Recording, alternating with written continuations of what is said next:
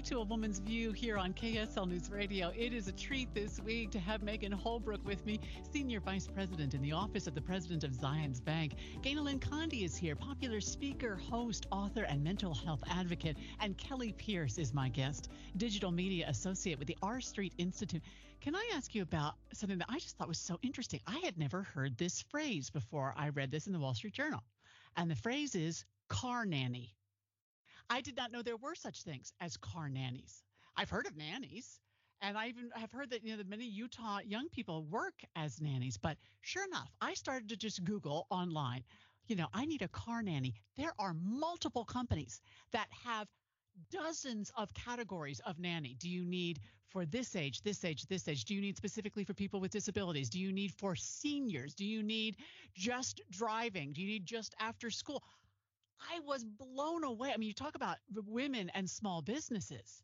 I just thought, I don't know, Meghan, it's a different day out there. When before it was like if you couldn't get your neighbor to go pick up your kid, tough luck. You had to leave work.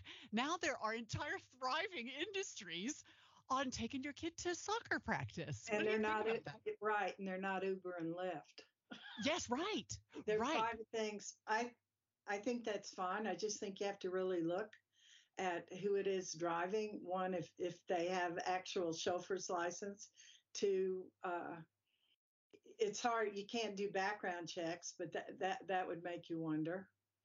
But it's another example of entrepreneurship. And I think a lot of small growth people do that. And as you said, a lot of women do that. Yeah.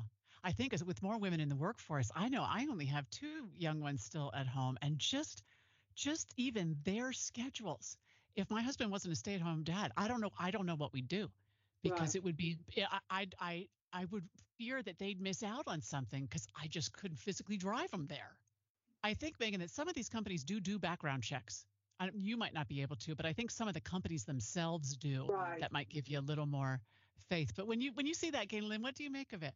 Well, I don't want to I see the value of it, because I remember I am a new empty nester. So I'm kind of out of that like work-life balance conflict that hits about 3 o'clock. I would call 3 to 5 the bewitching hours when I was trying to work from home. And I wish I had a sister wife, even though I'm not a polygamist, because I wanted another set of hands to make the dinner and run to the soccer practice and all of that. But so I don't want to discount the need for it and the help that it would have been at certain phases in my life.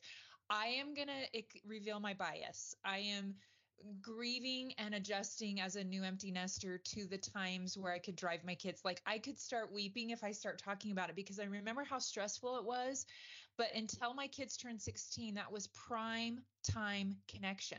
That was the time where we had conversations. There wasn't distractions by devices. We weren't trying to get chores done or homework done.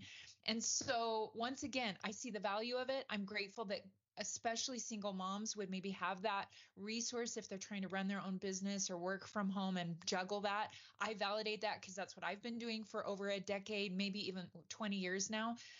But I also value that time, and I cherish it more now looking back, even though it was stressful, that those were the times that once my kids had licenses and had cars, we cut down how much time we had to interface and to have conversations that were super helpful for mental health, super helpful for what was happening in their socialization. It was just my check-in time, because once we got home or we got to the place we were trying to go, we were off in a million directions. So that's just my little devil's advocate perspective on it. I appreciate that. Well, over to you, Kelli.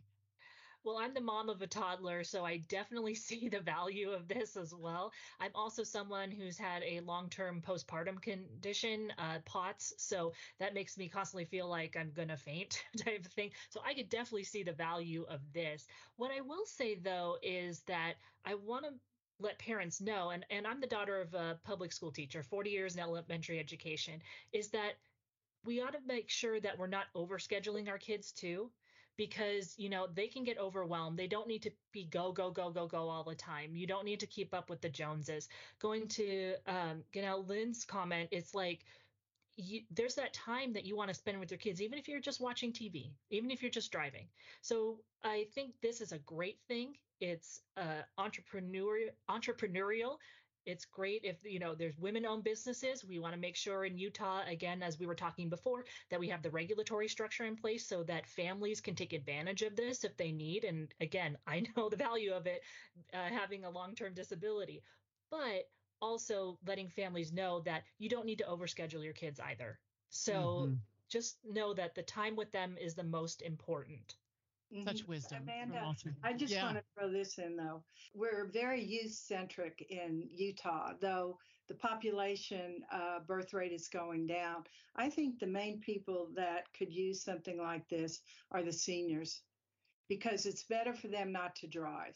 I agree. The hardest thing I ever did in my life was to take the car keys from someone I really cared about, because to go to the store, to get out and to do that, I see that more centric than for mothers and children and carpooling.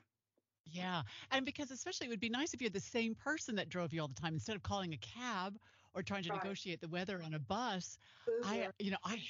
I hate driving. I just hate driving, even though I understand. I feel like I'm still safe doing it. But if the trains ran all night, I would ride the train to and from KSL. And I ride it right now up to the university. And I love public transportation because I'm not stressed. I'm not worried about the people weaving in and out of traffic. I'm sure that makes me sound like a little old lady, but it's true. No, and I was a transportation commissioner for 12 years for the state. And so I'm not defending UDOT by saying, but there's so many problems and there's so many things that go into what's going on in transportation. We don't have arterials. We have east-west connections, and that makes a big difference. And we have more and more. In fact, down in Lehigh is Silicon Slopes. That's where most of the traffic is right now. It's amazing. Yeah. We've got to make some adjustments. I know the time is all gone, but I enjoy the three of you. Will you please come back and see me again? We'll love it. Of course. I'm so grateful. My three guests this week, Ganel-Lyn, Condie, Meghan Holbrook, and Kelli Pierce here on A Woman's View. Enjoy the rest of your weekend, and we'll see you right here next week on KSL News Radio. If you enjoy Amanda Dickson, join us back here each weekday for news and stories important to our community. Amanda hosts Utah's Morning News from 5 to 9 on KSL News Radio.